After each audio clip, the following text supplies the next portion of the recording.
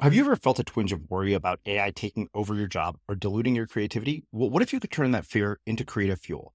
We've just published an amazing new ebook called The 4 Keys to Success in an AI World, and this is more than just a guide. It's a deep exploration into the human skills that AI can't touch, the skills that are essential for standing out and thriving, no matter how much technology evolves. We're talking about real differentiators here, like creativity, emotional intelligence, critical thinking, and much more. Inside, you'll find actionable insights and strategies to develop these skills, whether you're a creative person, a business person, or just simply someone who loves personal development. This isn't a story about tech taking over. It's a story of human creativity thriving alongside AI. Picture this, AI as your creative co-pilot, not just as a tool, but a collaborator that enhances your unique human skills. The 4 Keys ebook will show you exactly how to do that and view AI in a new way that empowers you instead of overshadows you. Transform your creative potential today. Head over to unmistakablecreative.com/4keys. Use the number 4, KEYS. That's unmistakablecreative.com/4keys and download your free copy. I'd been on a really bad first date with a girl that I'd had a big crush on. And my friend's sister was like, you need to go on 50 first dates in the next 2 years, which was, mathematically like a first date every 2 weeks. Yeah. And she was like, dating is a skill. So even if you're a great person, if you're not good at dating, you can't show people what a great person you are. And I think that analogy is basically a lot of what we experience. Like, oh man, I know my product. I know I'm the best service person. I know my best friend and I'm so happy for him. And yet I'm unable to communicate that because we're not preparing correctly. And we're stumbling on all of these real and imagined challenges because we didn't think that those challenges were going to be there. And so what I'm really focused on is like, how do you either eliminate those challenges, which I would say is pretty hard, or actually prepare with them in mind? I'm Srini Rao, and this is the Unmistakable Creative Podcast, where you get a window into the stories and insights of the most innovative and creative minds who've started movements, built thriving businesses, written best-selling books, and created insanely interesting art. For more, check out our 500-episode archive at unmistakablecreative.com.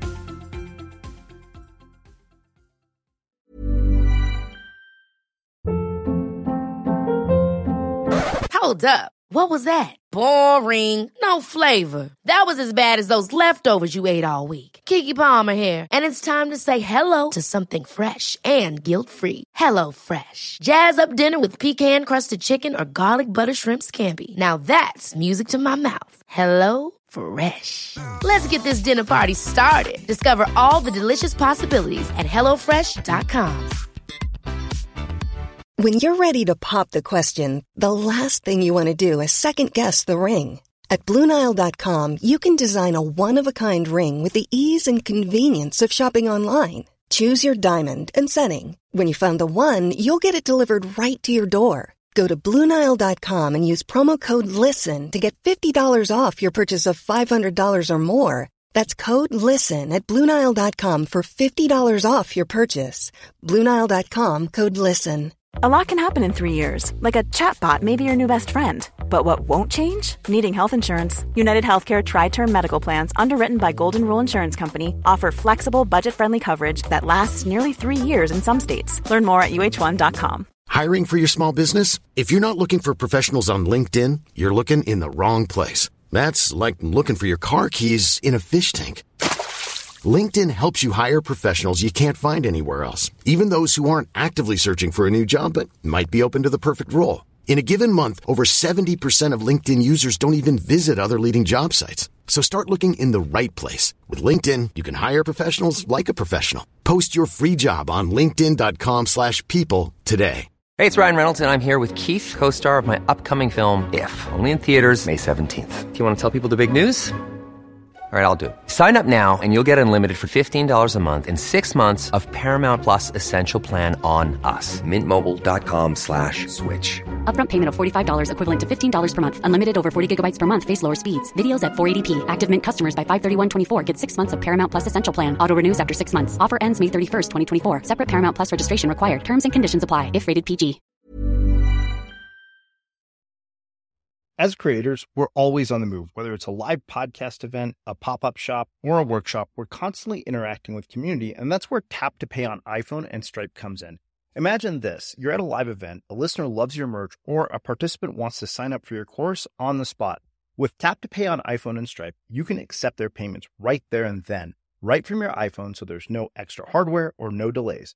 Total game changer. It's not just for creators. Any business owner can do this. It's about making transactions smoother and much more personal, growing your business in your way. We've been using Stripe for our products and courses for a long time, and now with Tap to Pay on iPhone, you can take your business to the next level too. So visit stripe.com/tapiphone to learn more. Remember, folks, with Tap to Pay on iPhone and Stripe, your business is always at your fingertips. Buzzy, welcome to the Unmistakable Creative. Thanks so much for taking the time to join us. Thanks for having me. I'm really excited about this. Yeah, it is my pleasure to have you here. So I actually found out by way of your publicist about your work and the fact that you were a Jeopardy champion. And given that I have a little sister who is absolutely obsessed with Jeopardy and forces my entire family to watch it every night, and in fact has her own Jeopardy hat, I thought, yeah, this is a no-brainer. Beyond that, I want to have this conversation, but that obviously helped quite a bit. Before we get into all that, I want to start asking you, what social group were you a part of in high school, and what impact did that end up having on the choices that you've made with your life and your career? I was a part, I went to a pretty small school. I ended up switching from public to a private prep school when I was in 8th grade. And my class size was pretty small. I think we were about 100 people. And in particular, my year was very, we were all kind of friendly. So I was sort of, a classic floater. I had friends who were, athletes. I mean, almost everyone played a sport. It was, if you weren't playing football or basketball or something like that, you were fencing or on the swim team or something like that. So I was definitely more of a floater between groups. And I really I think that there were probably people at my school who felt like they were more, it was harder for them to move in certain circles. And I was sort of an enabler of that movement. The other thing is I went to a very, preppy school where everybody was going to become, bankers, lawyers, doctors, that kind of thing. And I was the arty kid.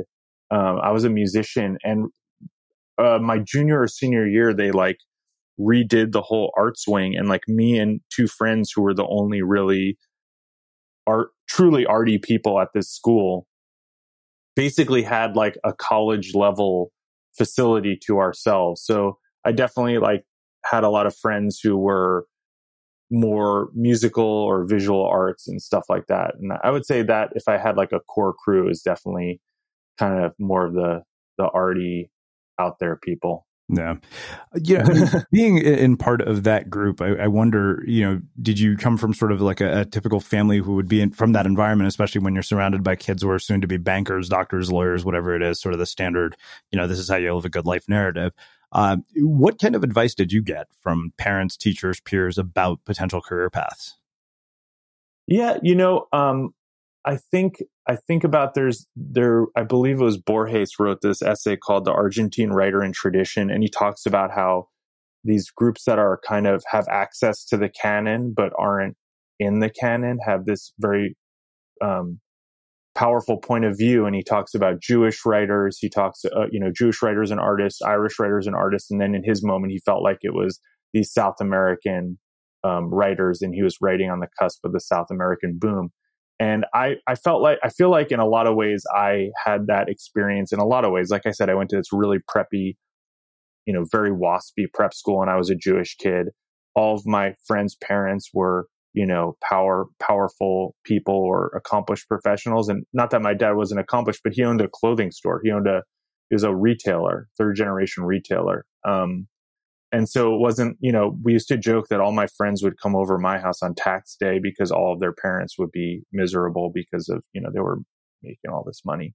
And so I was sort of, I was moving in this world, and I could, but I wasn't really totally a part of it. And I think that gave me the ability to kind of internalize and observe things without necessarily totally buying into them. And I don't know what any of this has to do with what I'm doing now. But I definitely think that has kind of shaped a lot of who I am. Yeah. Well, when you get to be surrounded by money and wealth at that level and sort of status and power, what I wonder is how that informed your own perspectives on the role that money and wealth plays in your adult life. Because, I think that as a culture, like wealth is really kind of the holy grail of success, based on what you see in the media, based on what we're in the headlines. I mean, my joke is that every self-help book can be put into one of three categories: make more money, improve your relationships, or lose some weight. I think one of our podcast guests said, get paid later made is kind of the genre, more or less. So I wonder, when you have grown up around this environment, how that informs your own perspective on the role of money and wealth.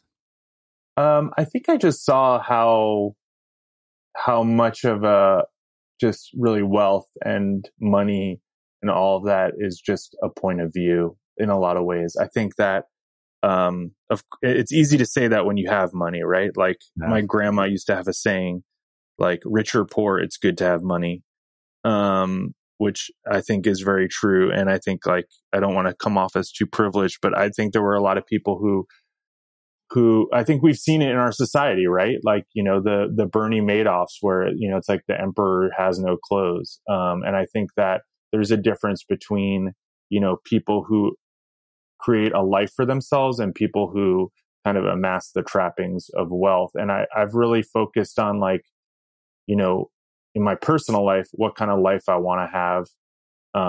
And probably have turned down opportunities that would have made me a lot of money because it wasn't really, for me, it was more about what kind of life I want to have as opposed to how much money I want to have. No. Money, it allows you to have a certain amount of life, but it also, like, sometimes those opportunities don't support that life in another way. When I was really, when I was just out of school, I used to do a lot of Buddhist meditation when I was like high school and college and after college. And right when I graduated college, I went on a Buddhist meditation retreat, and I asked the teacher, I was like right out of school. I didn't have a job yet. And I was like trying to figure out what to do. And I asked the teacher, like, just for advice. And he said something that I still think about. And when people ask me for career advice, this is usually the first thing I say, which is that security is easy to find, but freedom is hard to find. And I try to make my choices around that. And I think, in a lot of ways, for a lot of people, and with good reason, money is security. And you can, for a lot of people, you can find the money. There's ways to make money. There's ways to make more money. There's let's say legally and illegally, there are ways to, hoard capital and at whatever level feels like it gives you security. But freedom, real freedom is actually quite rare. And I think that people often run to security and we kind of sacrifice our freedom, our personal freedom, whatever that means, whatever level of freedom we're giving up. And so that's kind of my North Star in terms of the wealth conversation. Yeah. Well, it's funny to hear you talk about freedom. We had Scott Galloway here, who's a professor at NYU, has become somewhat wealthy, and he was telling me, he said, like, he knew two sets of people. I think he a couple who lived somewhere in the South who basically aren't spending all of their money, and they make $50,000 a year, but they've got plenty in savings. Whereas he said, he knew a friend who's an investment banker who, after 3 divorces and, kids in private school, he spends everything that he makes. And he said, believe it or not, those other people are actually better off because they're actually free.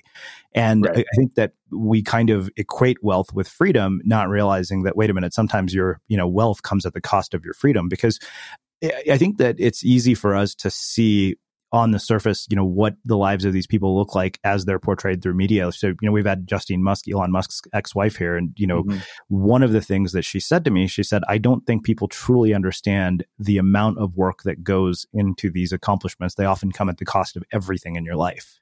Yeah.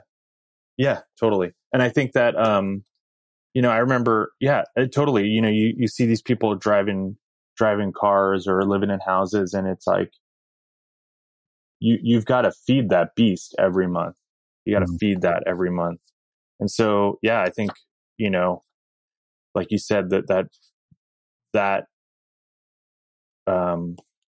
becomes, can become like a real shackle for a lot of people. And often it kind of blows up, and that's when people have a reckoning. And I'm, knock on wood, I'm lucky that I very early on was able to learn that, that wasn't necessarily the approach to take in life. It's one thing I've always wondered, and part of me wonders if maybe we're not of an age to really contemplate such a deep question, but why don't we talk, when we're younger in school about not, I think we substitute accomplishment for meaning, thinking that meaning is what we'll find through accomplishment, but we don't ever really talk about, what kind of life do you want to live? What do you really want? And maybe it's because you don't like, I also think it's interesting that, we make high school kids decide what they want to do with the rest of their lives when they have such limited data points. But, having been in the school that you were in and the environment that you're in, why do you think that is? Like, why don't you think that we have these conversations earlier on in education, and it takes, the midlife crisis for somebody to have the wake up call or the reckoning that you were talking about? Well, I think my guess, and I really don't know that much, definitely speaking out of my depth here, but I'll just say that I think everything in our society is basically in one way or another, like a business, right? And so if you're a school, if you're a high school, your job is to, get kids into college or get them into, jobs or whatever. And likewise, if you're a college, what you're trading is, a big investment, but the idea is that there'll be a return on that investment.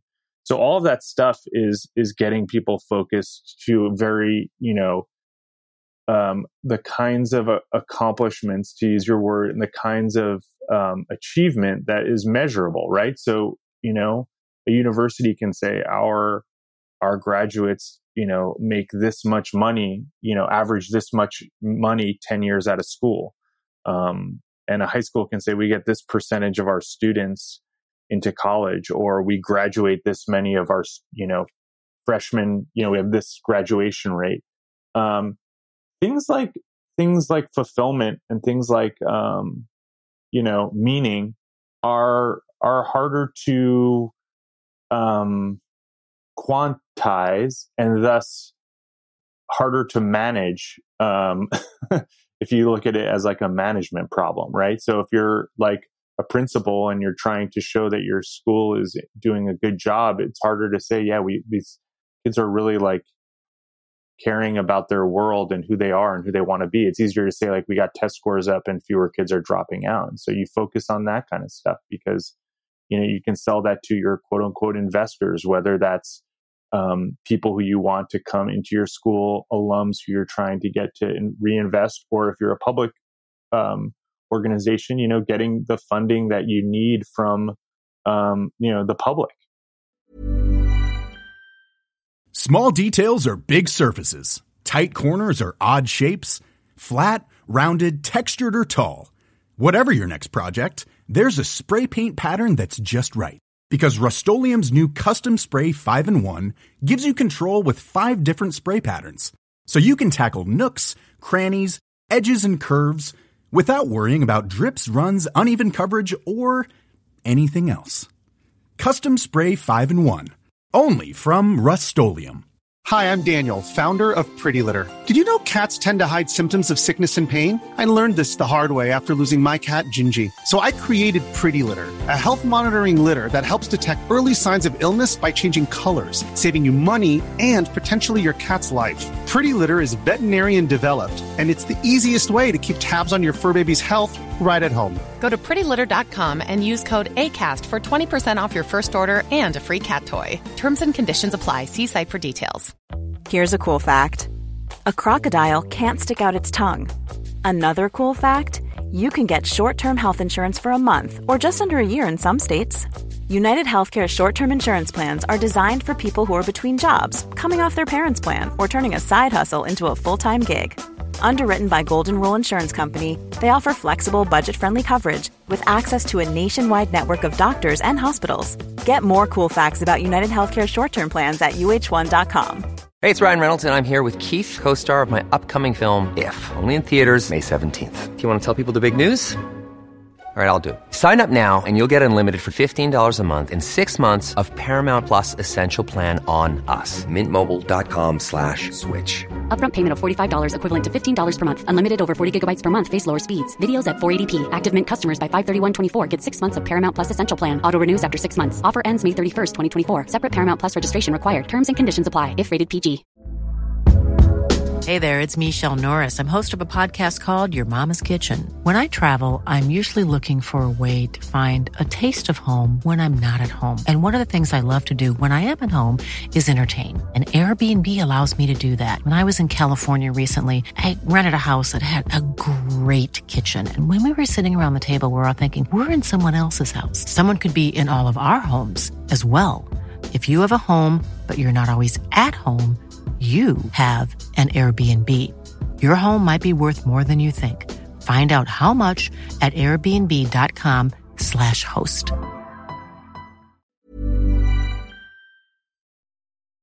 As creators, we're always on the move. Whether it's a live podcast event, a pop-up shop, or a workshop, we're constantly interacting with community, and that's where Tap to Pay on iPhone and Stripe comes in. Imagine this. You're at a live event, a listener loves your merch, or a participant wants to sign up for your course on the spot. With Tap to Pay on iPhone and Stripe, you can accept their payments right there and then, right from your iPhone, so there's no extra hardware or no delays. Total game changer. It's not just for creators. Any business owner can do this. It's about making transactions smoother and much more personal, growing your business in your way. We've been using Stripe for our products and courses for a long time, and now with Tap to Pay on iPhone, you can take your business to the next level too. So visit stripe.com/tapiphone to learn more. Remember, folks, with Tap to Pay on iPhone and Stripe, your business is always at your fingertips.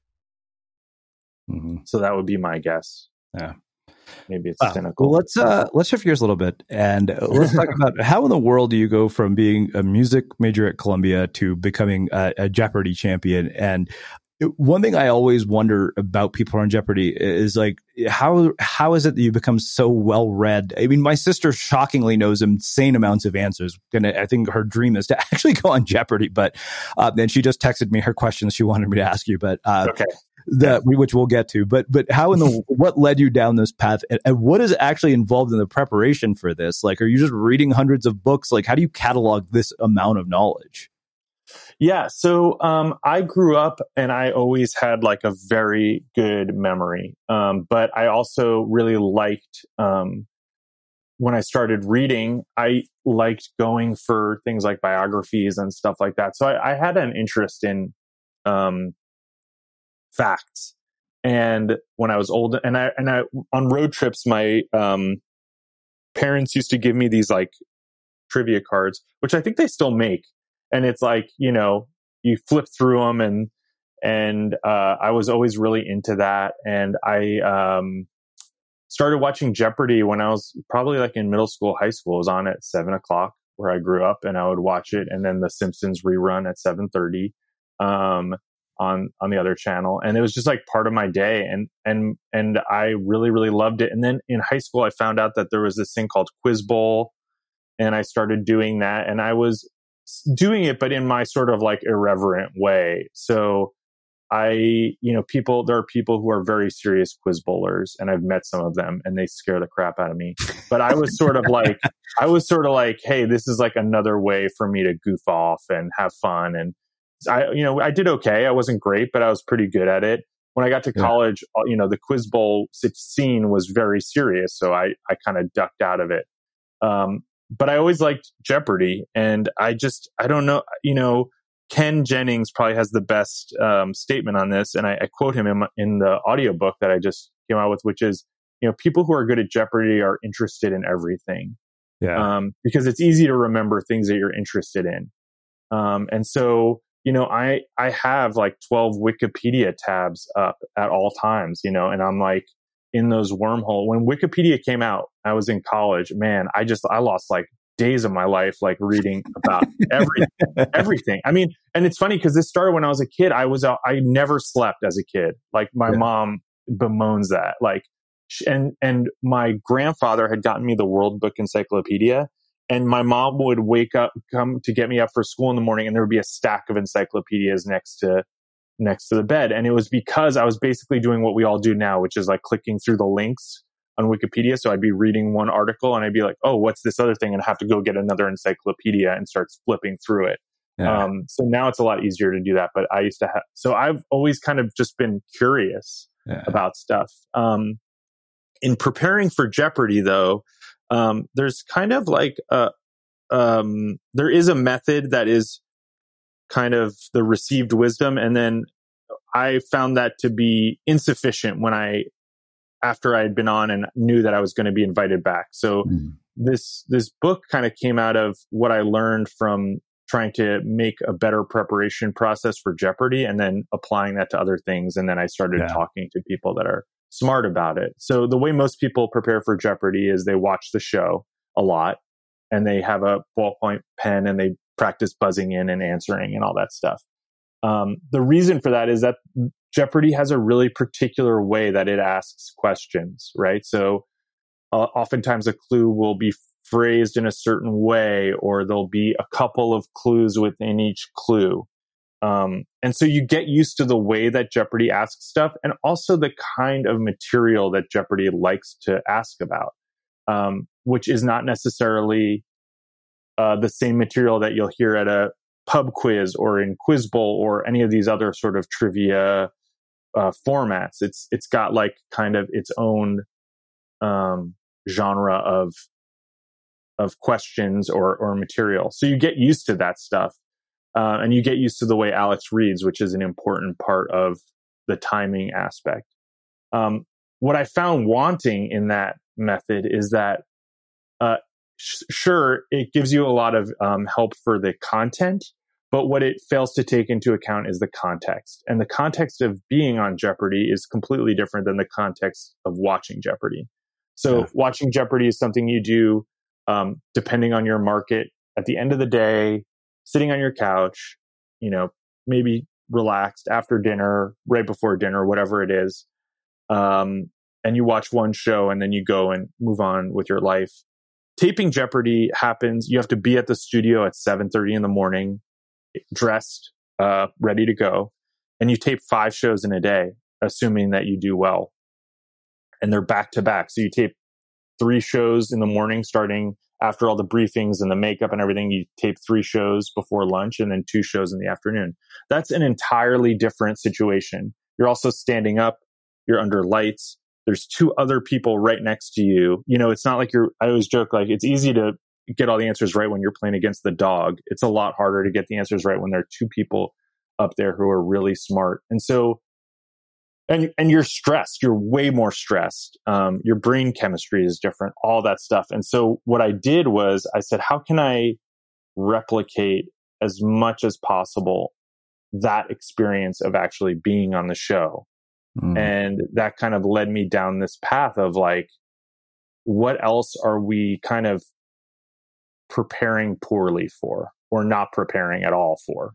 And that's kind of how I got here. Wow. All right. So I'll get to my sister's weird ass questions in a second, but I want to talk about this idea of curiosity. And, you mentioned that people who are good at Jeopardy are interested in everything. And, I make every single guest choice here on Unmistakable Creative based on curiosity. That is literally the number one filter by which I choose. Like, that's the first question I ask myself when I see a pitch come in, is like, am I curious about this? But one thing I've also seen is that people tend to become a lot more narrow-minded as they become adults about subjects that they're willing to explore, curiosities that they're willing to indulge in. And I wonder, one, why you think that is, and 2, more importantly, how they start to get back that sense of curiosity that they, everybody seems to have as a child. I think I'm probably a little bit an exception to that, because since my kind of Jeopardy experience, I've taken on, like, I decided to enter a weightlifting, a national powerlifting competition. And then after I actually won my weight class in deadlift, I decided to take on tap dancing, which I have no dance experience. And so I guess the question could be, why am I willing to do that stuff when so few other people are? I think part of it is like and it's kind of back to that like security freedom question, right? Like we tend to like the familiar or things where we feel like we know what we're talking about. Like it's very, very uncomfortable to feel like a novice.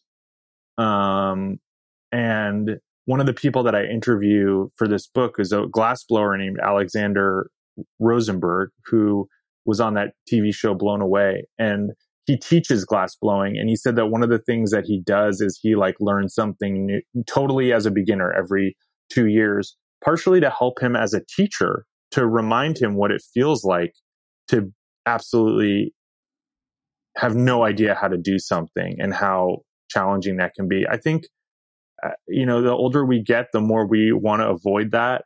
And I think also as more of our lives are performances for our peers and for the world, we want to do things that we are really good at. We want to, we don't want to fail publicly or be embarrassed. And I think that, curiosity can sometimes be a road to some failure and embarrassment. And that, it's a very understandable and natural inclination to want to avoid that. Yeah. But I think we do ourselves a disservice, Let's go deeper into these two concepts of both memory and preparation. It's funny because I've done a lot of sort of research on memory lately. I mean, as I was telling you before here, I tend to read, tons of books, not just the people I interview, but books that I'm personally interested in. And I've always found that I have an uncanny memory for absolutely useless information that will never serve me any practical purpose. Like one of my roommates jokes that I know his own memories better than he knows of them. Like he'll tell me something and then I'll say, no, that's not actually what happened. He's like, that's my memory and you actually have the accurate version. Why is that? So I want to talk about one, how do you do that? But what I think is even more interesting is this whole idea of preparation. You seem to have developed a framework for preparation that doesn't just apply to Jeopardy, that we could apply to other things. And I'm going to, ask you to frame it in the most ridiculous practical example for me personally. So, my roommates and I play NBA 2K20 every day religiously, which is ridiculous because I don't even watch sports and I could care less what's going on in the actual NBA. And right now, nothing. But he's had this reign of terror that has continued ever since we've lived in this apartment or in the house that we live in. So if we were to apply my preparation framework so I can finally start kicking his ass again, how would you guide me through that? Which I realize is an absolutely ridiculous example, but I figure since I have you here, I might as well, Yeah, sure. Why not? All right. So as I said, the first thing I would think about is like the context, like what times of day that you guys tend to play NBA 2K20. And think about like, how is that your most alert time? Definitely not. Day? Definitely not. So then what I would start to do is there's a method that I've used, which is like kind of dragging your alertness into that time of day. So for instance, if there's something that you tend to do at like an alert time of day. So I'll give you my example. I used to do crosswords every morning and then I started having to do these, when James Holzhauer was on Jeopardy, I was asked to do all these interviews.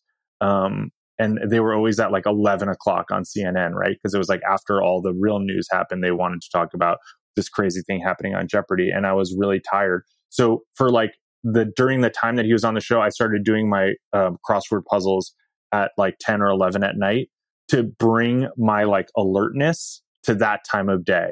So what I would start doing is, first of all, find like whether it's reading or doing checking your email. If there's something that you tend to do when you're alert, start trying to do some of that at the time when you are normally going to play NBA 2K20. That's the first thing.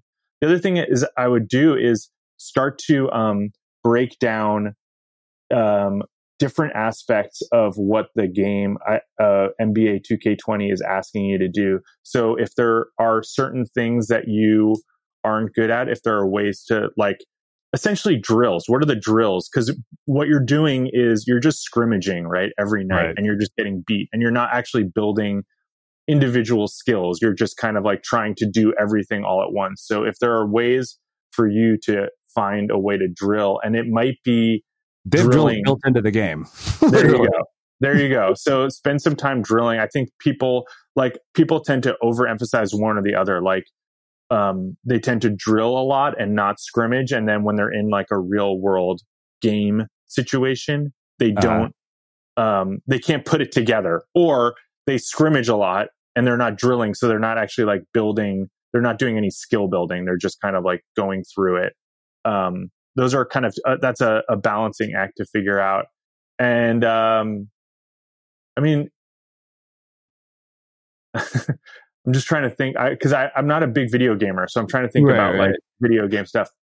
But I think I would start, I mean, that's like a great place to start. And I would also try to figure out, like, I would maybe get on YouTube and watch like, great, you know, if there are people, I know people post or Twitch or whatever, like, there are people who are really good. What are they doing? You know, what are they doing that's different than what you're doing or whatever. I did a lot of that. Like, I think, you know, if you look at, like, think of yourself as an athlete, think of yourself as an elite athlete. I thought of myself when I was getting ready for the Jeopardy Tournament of Champions, like I was an Olympic athlete. Yeah. And I approached my preparation like that. And I think, why not? Like, why not think like I am training for the Olympics of NBA 2K20?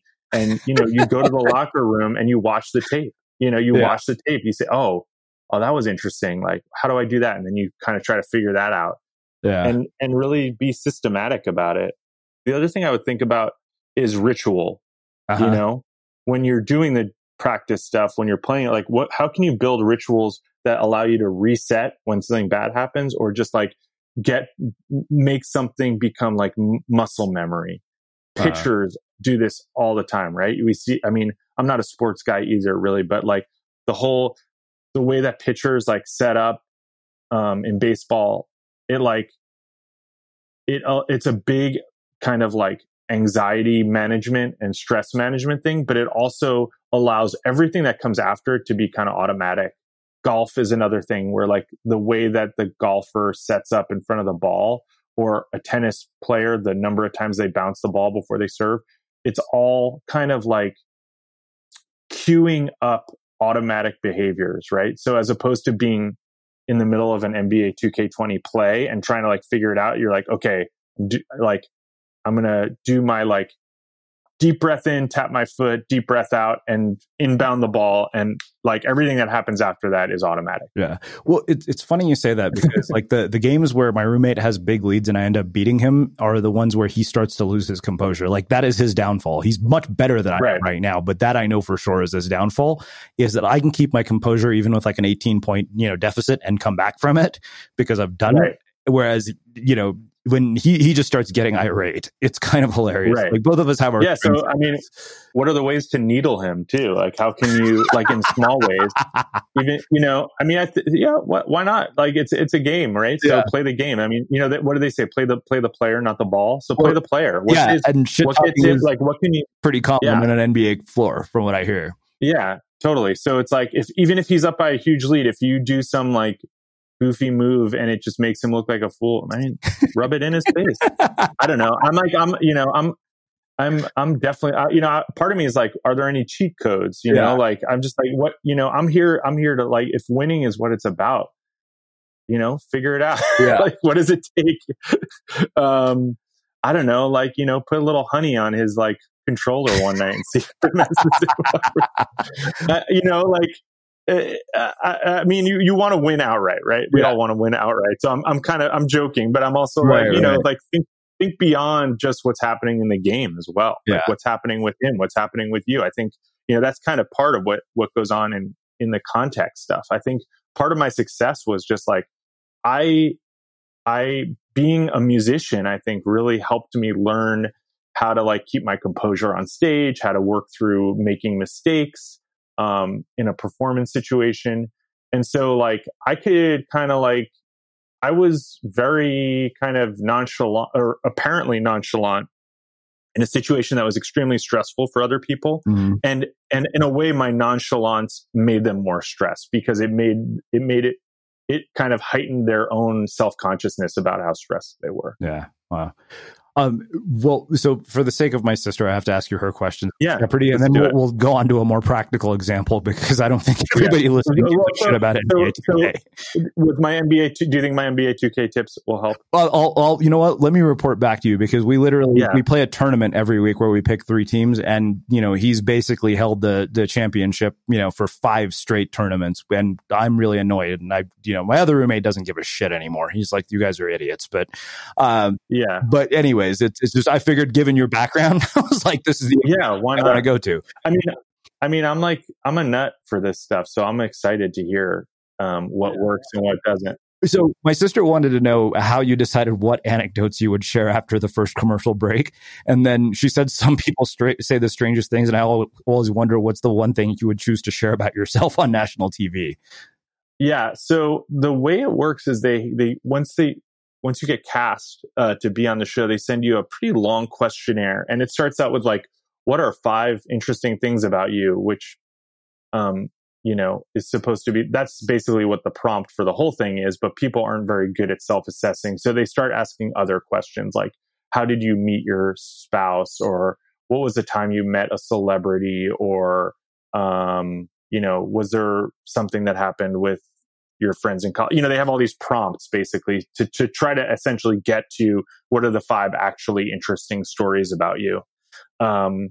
And the contestant team basically takes these 10 some odd pages and then puts it into a flashcard that they hand Alex Trebek. When you're in the green room, they go through and they kind of say, are these 5 things okay for us to talk about? So they kind of double check, make sure that you're comfortable with it. Yeah. And then they say, I think that, the contestant team says, I think this is the most interesting one of these 5. So I'll highlight it, but you should know that Alex Trebek decides what he's going to talk about. So during that commercial break, he's looking through the cards and he'll see what they kind of highlighted, but he decides on the fly. So a lot of times you'll kind of see people be a little surprised with what he asks. And that's because they thought he was going to ask something and he saw something else that caught his eye. So it's really like you kind of provide all this biographical detail, and then Alex Trebek decides what he thinks is going to be interesting or what he wants to know about. Wow. What's funny is I was on my initial time on the show, I was on 10 shows, and so they ran out of information. So one of the things that is also an important thing to remember about the context of Jeopardy is that in addition to having to, win a very competitive game under lights standing up, you then have about 10 minutes to go backstage, change outfits for the next quote unquote day. So you're not wearing the same clothes 2 days in a row. So for a little bit of TV magic. And then eventually, after I won a couple days, while I was changing and while I was being told to change faster because they've got a schedule to keep, they were also trying to get more anecdotes and stories out of me while I was changing to add to these cards, because they had 5. And after, a couple days, they want to make sure he's got enough to choose from. They don't want to just tell him to ask about something. Yeah. So I imagine if you're, when you were Ken Jennings or James Holzhauer or whatever, that is even harder to do when you're winning, 40, 70 games. Yeah. So let's take the preparation framework and apply it to something a bit more useful than NBA 2K. Sure. I think a creative skill of some sort. We were earlier talking about the fact that part of what prevents people's curiosity is they're afraid of being bad at something. And I think that's pretty common. But let's actually, you being a musician, one thing I realized that I'd always wanted to learn how to play the guitar, which is a far more versatile instrument than a tuba. And yet my frustration with the whole experience was that, I was an all-state, tuba player. I was really good. And I hate the fact that I'm not able to learn this as quickly as I was, the tuba. I went from being, in 7th grade, really average to, missing all-state by 1 chair as a freshman in Texas. And then, but now when I pick up a guitar, I'm like, God, this is slow and annoying. So let's say we were to take this preparation framework to something like that. How would we do it? Yeah. Well, what I would say is there is really, really good centuries of pedagogy for things like music, sports, and I'm not necessarily an expert in those pedagogies. But what I think is interesting is kind of finding ways to translate those pedagogies to the sort of everyday things. And that's kind of where my focus is. So if you read a lot of these performance books by folks that we talked about, like Anders Ericsson, they love, athletes, violinists, all this stuff, because there's, centuries and centuries of people figuring out the best way to learn this stuff. There's competing methods. And for guitar, likewise, there's all that stuff. What I'm really focused on is, you've got to give a speech at your friend's wedding, and you want to give a good speech. How do you prepare for that? There isn't centuries of pedagogy for preparation of that. There isn't the way that there's 10 different guitar primers and tutorials on YouTube. Or you want to give a presentation for work, or you're trying to raise money for your company or make a sale or whatever it is. There isn't that same history of method and process. And so really what I'm focused on, not to not answer your question, but what I'm focused on is how do we, in these kind of everyday experiences, be better prepared so that we can actually do our best. I think most people are, even if things go, or let's say if things don't go well, it's not because they didn't have the ability to do it well. It was that they didn't have the ability to show what they can do. When I was single in New York City, my friend's sister, I had been on a really bad first date with a girl that I'd had a big crush on. And my friend's sister was like, you need to go on 50 first dates in the next 2 years, which was, mathematically like a first date every 2 weeks. Yeah. And she was like, dating is a skill. So even if you're a great person, if you're not good at dating, you can't show people what a great person you are. And I think that analogy is basically a lot of what we experience. Like, oh man, I know my product. I know I'm the best service person. I know my best friend, and I'm so happy for him. And yet I'm unable to communicate that because I'm not really, we're not preparing correctly. And we're stumbling on all of these real and imagined challenges because we didn't think that those challenges were going to be there. And so what I'm really focused on is like, how do you either eliminate those challenges, which I would say is pretty hard, or actually prepare with them in mind? I tell people there are potholes on the road. You can either, try to fill all those potholes, or just make sure that your car has really good shock absorbers. And my preparation approach is really about how do you build those shock absorbers into yourself. So I didn't really answer your question. So I apologize for that. No, that's well, I think that's really useful, more so than necessarily answering my question.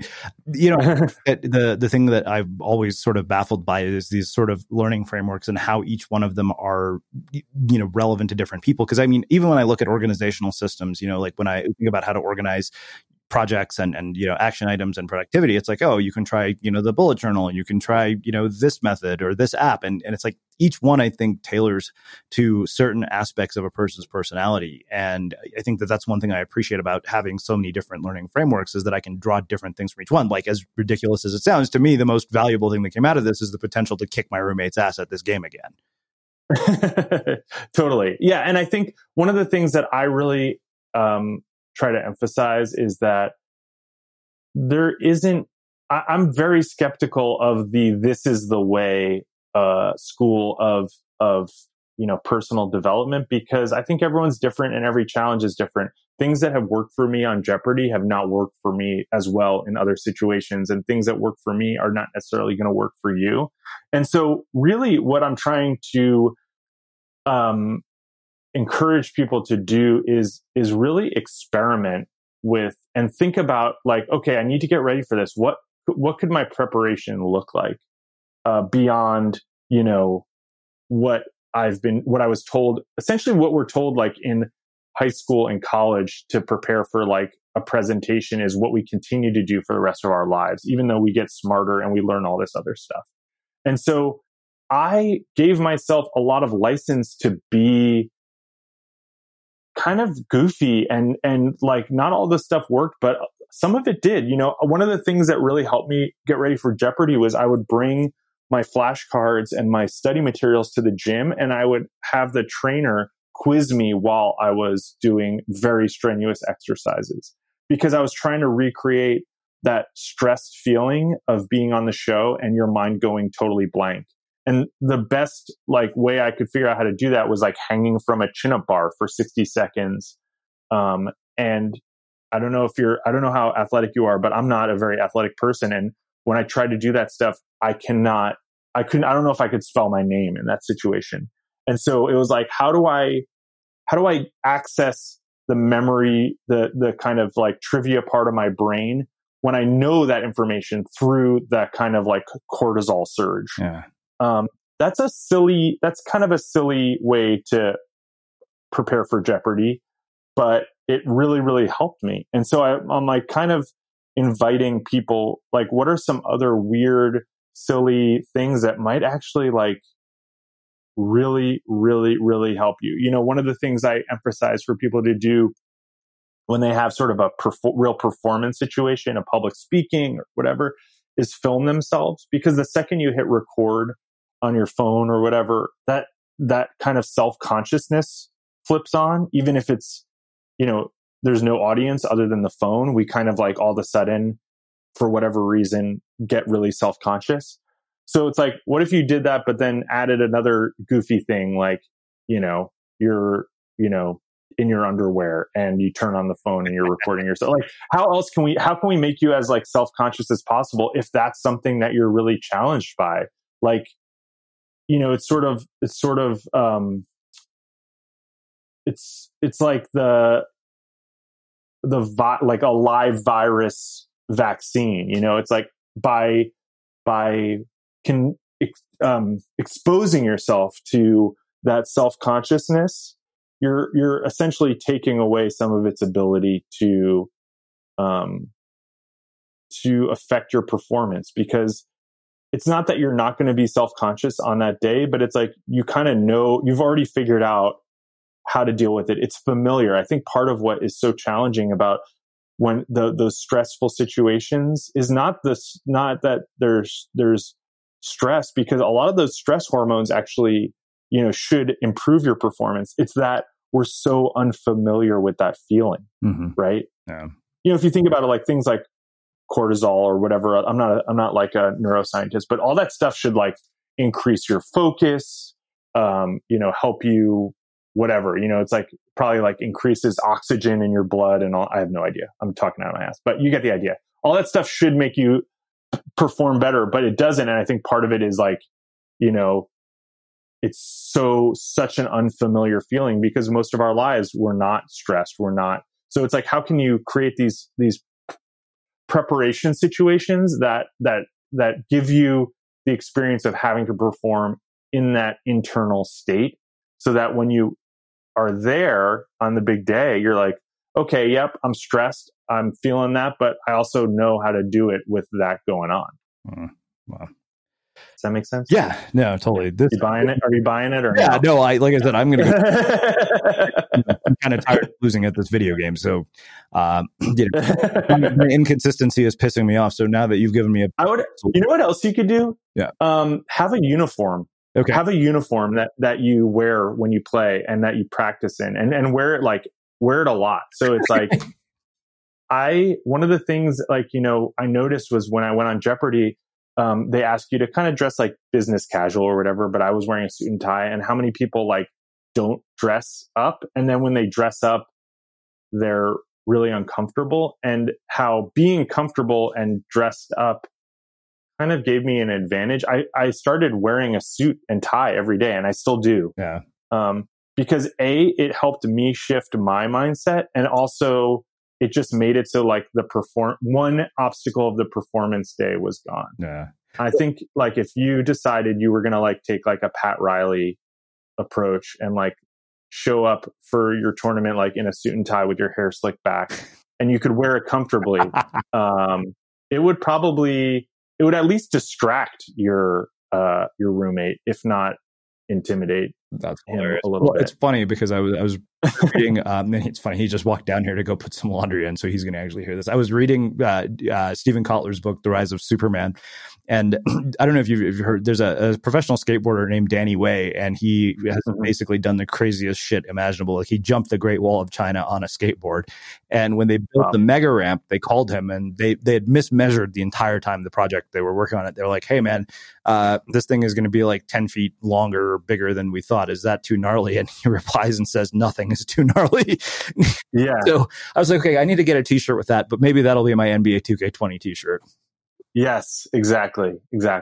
I love it. So, yeah. Cool. Well, this has been fascinating and hilarious and insightful. So I have one final question for you, which is how we finish all of our interviews at the Unmistakable Creative. What do you think it is that makes somebody or something unmistakable?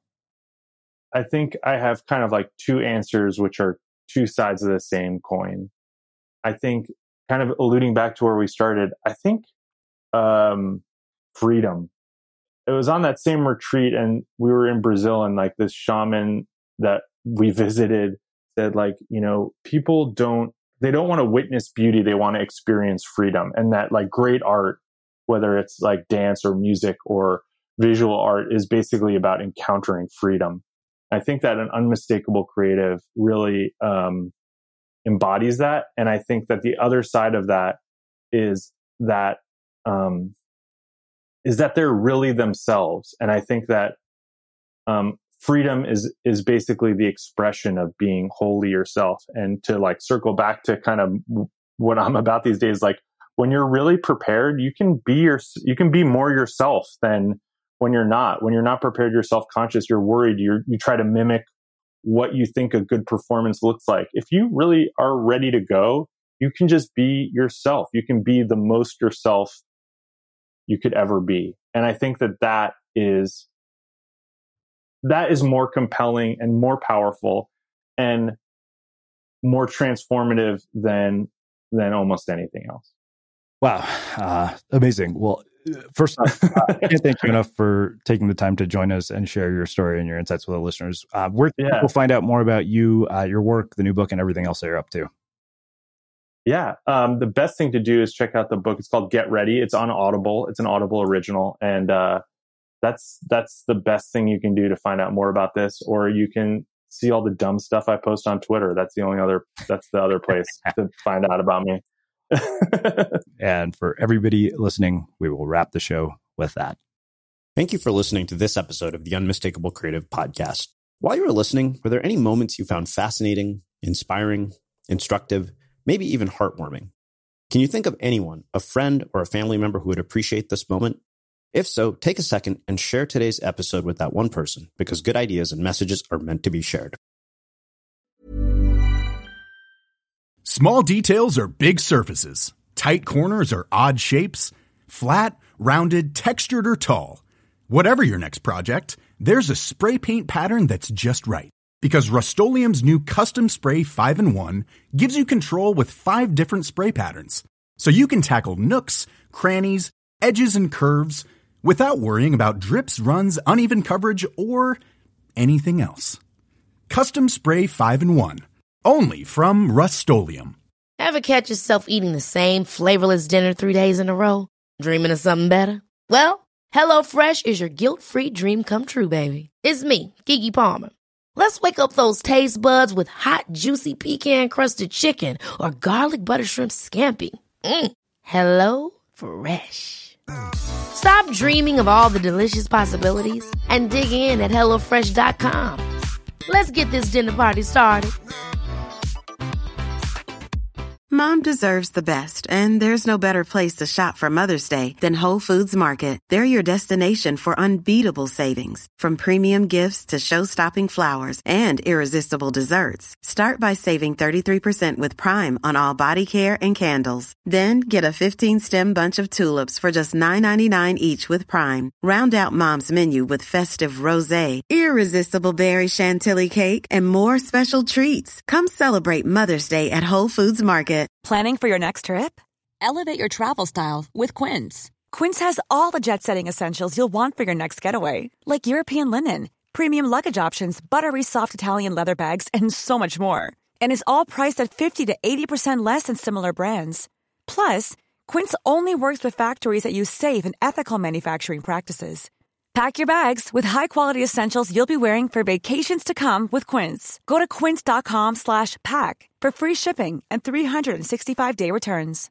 Imagine the softest sheets you've ever felt. Now imagine them getting even softer over time. That's what you'll feel with Boll & Branch's organic cotton sheets. In a recent customer survey, 96% replied that Boll & Branch sheets get softer with every wash. Start getting your best night's sleep in these sheets that get softer and softer for years to come. Try their sheets with a 30-night guarantee. Plus, get 15% off your first order at bollandbranch.com. Code BUTTERY. Exclusions apply. See site for details.